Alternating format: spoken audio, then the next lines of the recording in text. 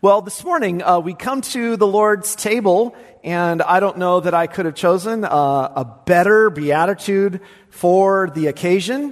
What a wonderful beatitude to consider this morning as we come to the table of our Lord. And particularly so because this beatitude has to do with what constitutes true satisfaction in this life. And in this way, I think we begin to see, as we're working through the Beatitudes, a sort of structure to them that really this one becomes the center of the Beatitudes, really the heart of where all true blessedness comes to us in this life, so that as we see a movement through the Beatitudes, we see a sort of transition today where we started with poverty of spirit, we started with mourning, meekness, now we get to righteousness, and the Beatitudes now move to end, as we look down the way a little bit, move to the call to rejoice. So notice there, it began with sorrow and ends with rejoicing. And center to this, I believe, is this core beatitude having to deal with righteousness. And you remember that Jesus is encouraging and helping Christians to understand their identity in this life, who they are in this world, as His people, as salt and light, in light of all of the difficulties and particularly the opposition that we face as those who belong to the kingdom of God. But here He is giving us this promise that He is going to supply the greatest need for His sheep in this life.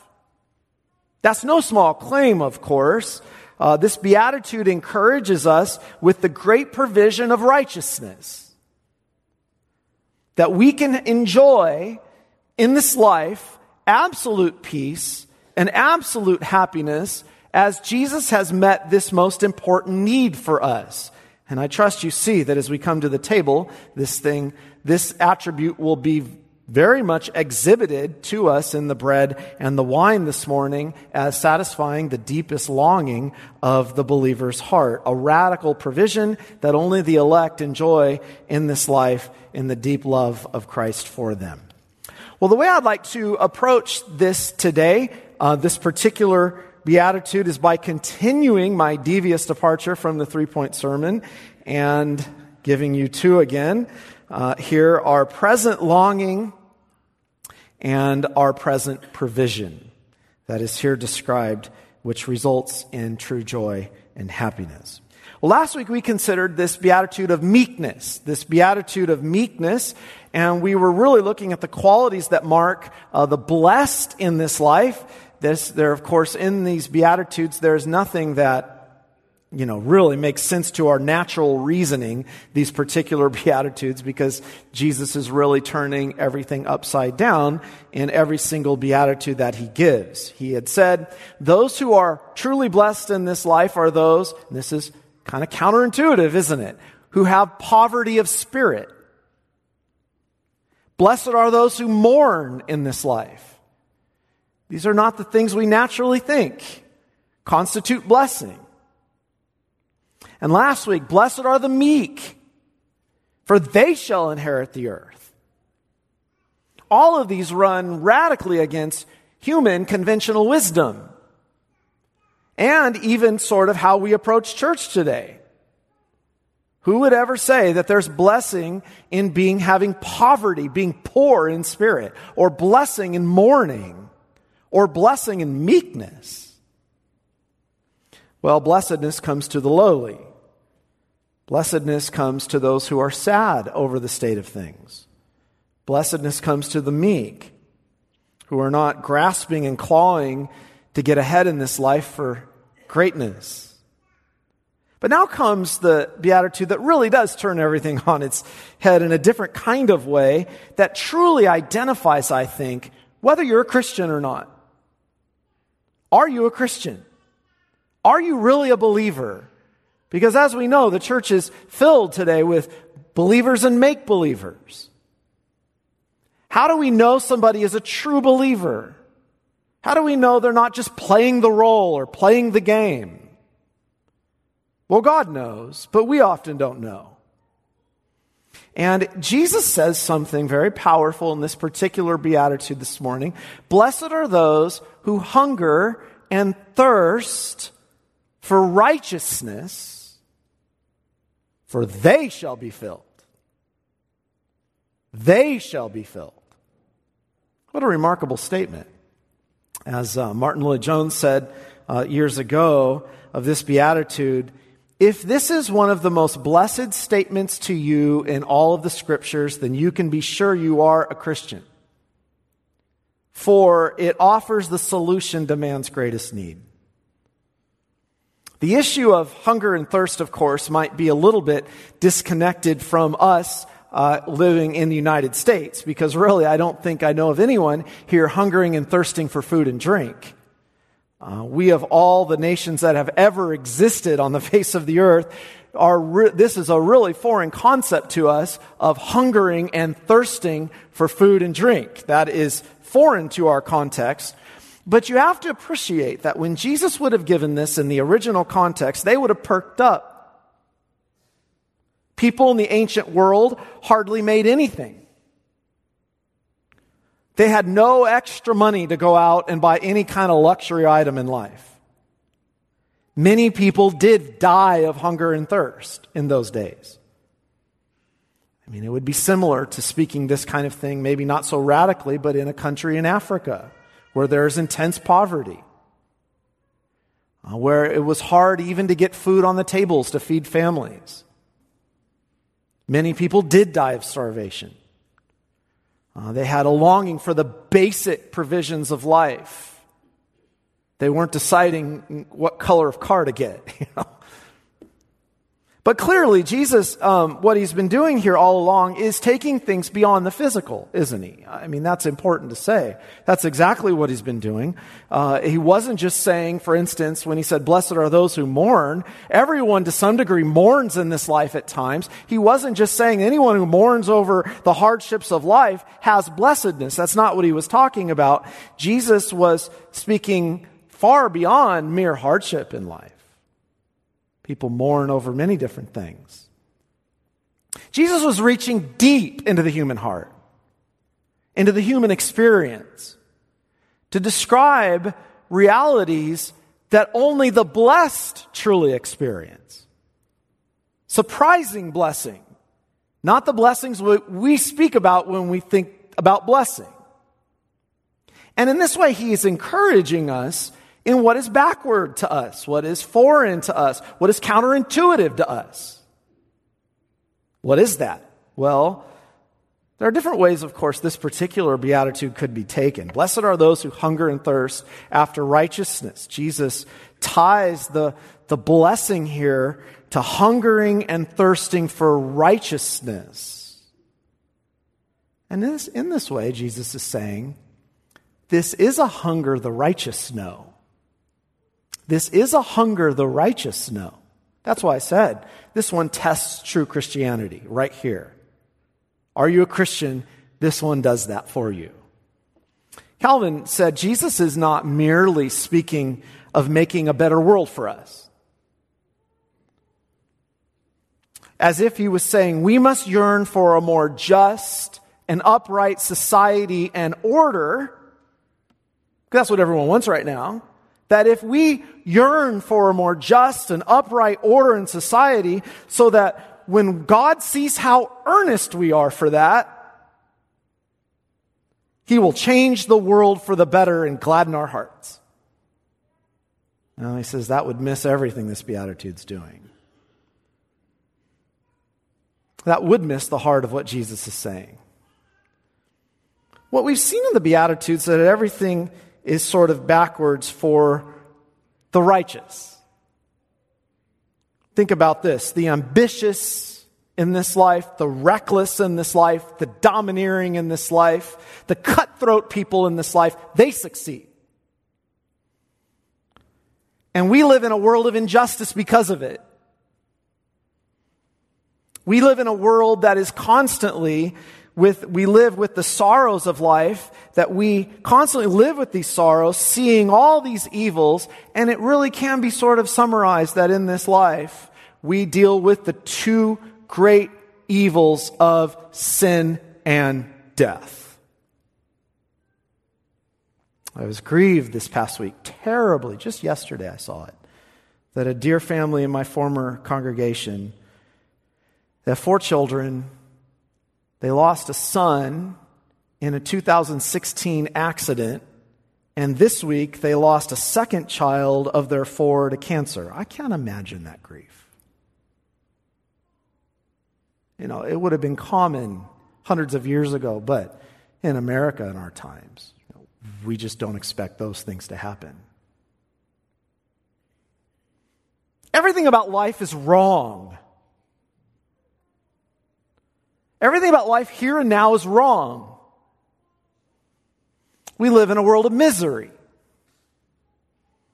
What should that create in people? Well, what of your sorrows? What of the providences that are so mysterious to us in light of the evil that's all around us?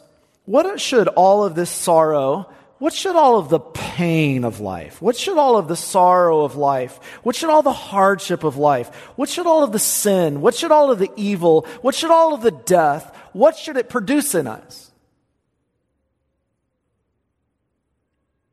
Well, Jesus, throughout his ministry, was describing something that should be happening in humanity because of all this. In whatever form the misery comes to us in this life, it should create a longing. It should create a hunger. In the face of all these things, how do most people live with these realities hanging over their lives all the time? That you could walk out the door tonight and die. Or your children. That evil's everywhere. They all say there's nothing true in this life except death and taxes. What's remarkable is that under this sentence of death that everyone walks, people go on and they live remarkably unconcerned about it all. People go proudly through life thinking this stuff will never happen to them. What was he saying? At some point, people should wake up from the fairy tale they're trying to create. And they should ask the question, what is this? In the face of sorrow, in the face of evil, in the face of pain, I mean, come on, you can't go to the grocery store today and not hear everyone complain about the state of things, and they're not even believers. What was Jesus saying in the midst of all this? Keep on seeking. Keep on asking. Keep on knocking, and you will find. And the door will be open to you. What's he describing? He's describing something that's right in the midst of all this, that should produce a longing in the human heart. But what will Jesus say in the Sermon on the Mount? We have problems. All the religious leaders of the church, they're running around trying to establish their own righteousness. They never look for a solution outside themselves. And unless your righteousness exceeds that, you're never entering heaven.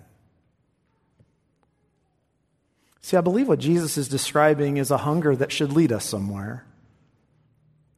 Paul describes it to some degree in Romans 8 when he describes of these deep groanings that happened in the human heart, the believer's heart. Think about the struggle. Everything about life is wrong.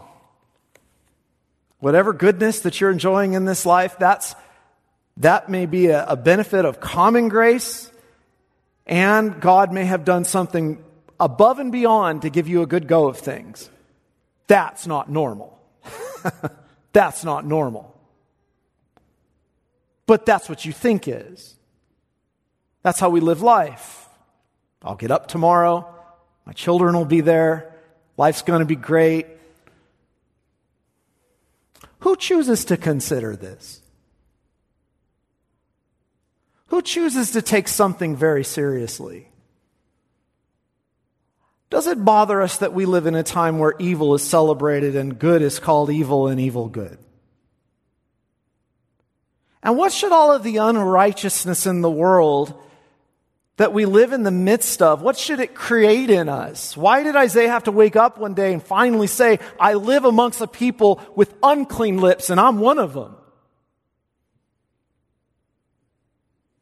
All this is wearisome to the true believer. We're worn down by it. How many of you said, I'm so discouraged? On every side, it seems that evil is winning. My children are subject to the misery of it all. We worry incessantly because we live under the curse. Add to this the burden that the Lord is saying something very important here. There is a blessedness actually attached to this kind of hungering. You got to go through it. In other words, what we have to appreciate is that the Lord blesses in the righteous a kind of painful hunger. A deep longing for what is right. A deep longing for what is true, honest and pure and just. And that this very longing is crucial to expose the character of the true believer. Because what does it drive us to do? And that's why I always say, you can kind of see how we approach worship. What are we taking seriously and what are we not? You know? If we've come to be entertained, we're not listening to this particular beatitude. You've missed what true Christianity is all about. Well, the world lives to overcome all evils without the Lord. And we can go through life avoiding at all costs, crying to Him, praying to Him, longing for His deliverance. As we are taught in the world to live proudly, thinking we will solve the common misery that men and women live out in this life. I think what Christians tend to do at times is try to create the bubble, a shield for it all, for us and our children and families, so that we don't really have to experience any of this. So we have our schools, and we create a safe place for us and our families, and we incessantly try to live out life in the bubble with perfect ease. Here's what the Lord's saying. That is impossible in this life. I've attached blessedness to hunger. What kind of hunger? You can't shield yourself from this. You can't live in a commune. You can't have safe spaces to escape a longing for what should be there, for what is true and what is right. You can't create it in this life. We're beset with all kinds of ills in our families and our children and our nation. We live among the wicked and we face all kinds of anxieties. And because of this great confusion, what is happening and what is clearly not right, the question of the Beatitude is, where does it lead us? And what marks, says Jesus, the children of God in this present age as true children of God is the blessing of a longing, the blessing of a hunger, a blessedness that causes us to go to the Lord and call out for Him to act, to deliver, to move. It's all over the Psalms. Psalm 143, how long, O Lord, My spirit grows faint within me. My heart within me is dismayed. I spread out my hands to you. My soul thirsts for you like a parched land. Selah. Answer me quickly, O Lord. My spirit fails. Do not hide your face from me, or I'll be like those who go down to the pit. Let the morning bring me word of your unfailing love, for I put my trust in you. So I think that captures it. But I'm not just talking about evil in general. What is your greatest need? What is our greatest burden, beloved? It's the evil of sin, of our own lives. You know, this burden, hypocrites and fakes, they're not going to resonate with at all what I'm about to describe. Hypocrites and fakes will have no connection with what I'm about to describe.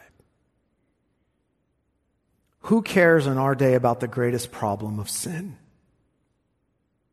Are you burdened by sin? The righteous know what I'm talking about.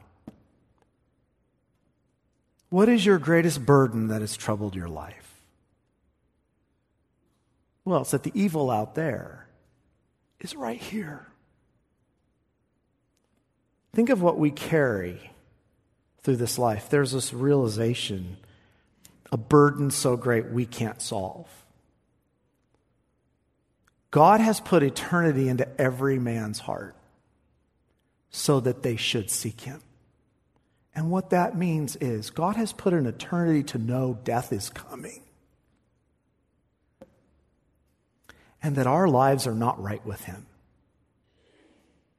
And that judgment day is just around the corner. I remember years ago I prayed in the congregational prayer, we long for the day, O Lord, when we won't sin against you anymore. And the 90-year-old woman in my former charge came running up after me. Said, Pastor, that's the most meaningful prayer I've ever heard. I can't wait until I no longer sin anymore. You may not even know how best to express this, but you carry a burden every day of your lives. A deep concern as you walk through life because the righteous are sensitive to this. That you know, now listen carefully, you have never done enough to please God. In the heart of the true believer, that issue looms over us. I can tell you as a pastor, you'd think, well, there's the guy who's most confident. Well, I'm going to be honest of my own struggle. Do you know I constantly live under the cloud like I'm never doing enough? And that I'm always coming short? And that I constantly take my eyes off Christ and I put my eyes back on my own performance? And the sense of failure before God is that I should love him, right? But that sense of failure before a God that I should love at times far outweighs peace and enjoyment that I should have. This was Luther in the confessional, who day and night was thinking of all these sins he did and never confessed and never doing enough to please God because God is indeed holy. I know he hates sin. And I know failure. That's what I know. I have two choices in that struggle. I can simply take the burden on me and hope it all turns out okay on Judgment Day, which is so many people are doing. Hopefully the good that I've done will outweigh the bad and I'll get in. And you're still not listening. And many Christians live that way. Lloyd Jones again. There are large numbers of Christians who seem to spend their whole lives seeking for something which they can never find. seeking for some kind of happiness and blessedness that they never seem to get. What am I describing? What is Jesus describing? It's a hunger and a thirst for the righteousness that you do not have. That hunger and that thirsting should create in us a longingness for the blessedness that you cannot achieve. And that should take me somewhere in the Christian life. And Jesus is saying something beautiful that is at the heart of the Christian faith, beloved. The heart of this all. It creates in us, God has blessed us, that creates in us a longing for something that only He can give. A longing for perfection. Be perfect, for my Father in heaven is perfect. A longing for the absolute assurance that God loves me. A longing that I know that I have a life that God will accept. And there's a kind of hunger and thirsting for righteousness that God has blessed in this life that we face as Christians in this life as we long for the righteousness that comes from God. And that's what Jesus promises here. That's why this beatitude, I think, is at the center of it, that moves us to the pathway of joy. Blessed are those who hunger and thirst for righteousness, for they shall be filled. Here's the beauty of this. He's not saying He'll provide a righteousness. He's not saying He'll provide a righteousness in us that will fill us. It's really clear on that. The righteousness occurs here if you're doing some grammar in the genitive, not in the genitive, but in the accusative. What you should take from that is simply this. The one in this life who is blessed is hungering and thirsting for righteousness, a righteousness that is whole and complete. Whole and complete in every way. That's what he's describing. A righteousness that's perfect. A righteousness that meets the demands of God's law. A righteousness that He provides that will satisfy Him. A hunger and thirsting for a righteousness that is satisfied by justification. And here's the beautiful promise of the Beatitude, beloved. Jesus is saying to you who are truly burdened by sin, burdened by everything that comes along as the result of sin in this sad world. Those who are sad, those who mourn, it creates a hunger and a thirsting that turns you to the Lord. And as you cry to Him, He extends His hand and gives it. That's the gift of God to you believers. When David committed his sin, the horrendous sin of adultery and murder, read the psalm. Where'd he go? Well, he didn't try to cover it up by entertaining himself to death and living in denial. He went to the Lord. Against you and you only have I sinned and done this evil in your sight, that you may be just in your judgment, blameless in your righteousness. And then he said, forgive the iniquity of my sin, O Lord. And the Spirit inspired this. Blessed is the man to whom the Lord does not impute iniquity.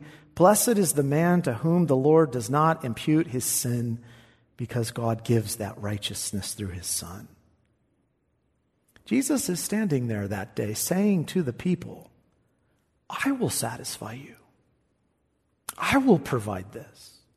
I will bless you with that confidence and fill you in the most satisfying way possible in this life so that it does indeed result in true happiness and true joy. There's a reason Augustine said our hearts are restless until they find rest in Christ. And that's the blessedness he wants you to enjoy in this life. See, the Beatitudes move from sorrow to joy. And Jesus was clear about this when, as we come to the table, he used sacramental language to describe these realities.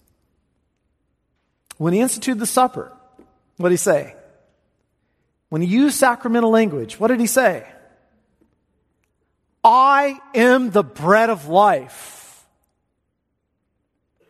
He who comes to me will never go hungry. And he who believes in me will never thirst. Do you believe that? That's how he wants us ultimately to see, what he wants us to see in this beatitude. The humble turn to him. The humble come to the Lord. The hungering and thirsting for those for righteousness come to the source of righteousness. So that today, in the midst of sorrow, in the midst of pain, in the midst of all the evil of this life, his call goes out. Come, all you who are thirsty. Come to the waters, and you without money. You don't have to buy this. Come, buy and eat. Come buy wine and milk without money and without cost. Why spend money on that which is not bread, and your labor on that which does not satisfy? Listen carefully to me. Eat what's good, and your soul will delight in the richest of foods. To you who hunger and thirst after righteousness, he desires to fill that need in you. That's the blessedness of the true believer in this life. You hear me? That's what marks you. Knowing that God himself has been satisfied in the righteousness of his Son in that sacrifice. The gift to you is that you then would be satisfied in that righteousness that's been achieved for you, which the Pharisees could never achieve. So that we might enjoy in this life and in the next a blessedness that only God could supply from his own resources. Blessed are those, Jesus says, who hunger and thirst for righteousness, for they shall be filled. And that's what the table is declaring to us today. So let's come believing and receiving that righteousness. Let's pray. Heavenly Father, thank you for encouraging us with such wonderful words through the work and the words of your Son. Thank you for giving us a confidence by which we can stand. And I pray that you, Lord, for all those who truly hunger and truly thirst for the true bread from heaven and the true drink from heaven, would be filled and be satisfied today, taking their eyes away from themselves and fixing them on the Savior, for there we have all confidence and peace and joy. In Jesus' name, amen.